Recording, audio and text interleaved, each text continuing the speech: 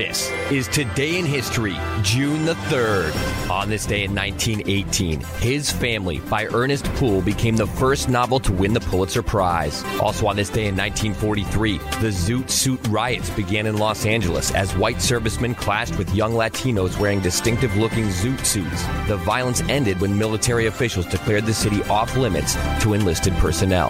In 1948, the 200-inch reflecting Hale telescope at the Palomar Mountain Observatory in California was dedicated. On this day in 1955, convicted murderer Barbara Graham, 31, was executed in the gas chamber at San Quentin State Prison in California, as were Jack Santo and Emmett Perkins for the 1953 slaying of Mabel Monahan. And in 2016, heavyweight boxing champion Muhammad Ali died at a hospital in Scottsdale, Arizona at age 74. We are coming on the air with that breaking news. The boxer once named Sportsman of the Century has died this evening. He was once the most famous man in the world.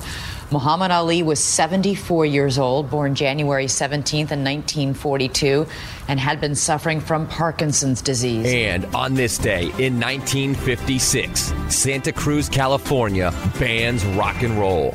Santa Cruz city authorities announced a total ban on rock and roll at public gatherings on June 3rd, 1956, calling the music, quote, detrimental to both the health and morals of our youth and community, end quote. A dance party the night before led to this reaction. 200 teenagers were at the Santa Cruz Civic Auditorium Saturday night dancing to the music of Chuck Higgins and his orchestra. Just past midnight, Santa Cruz police entered the auditorium to check on the event. Lieutenant Richard Overton said the crowd was, quote, engaged in suggestive, stimulating, and tantalizing motions induced by the provocative rhythms of an all-Negro band, end quote. And Lieutenant Overton immediately shut the dance down. Rock and roll is banned in Santa Cruz, California, June 3rd, 1956, on this day in history.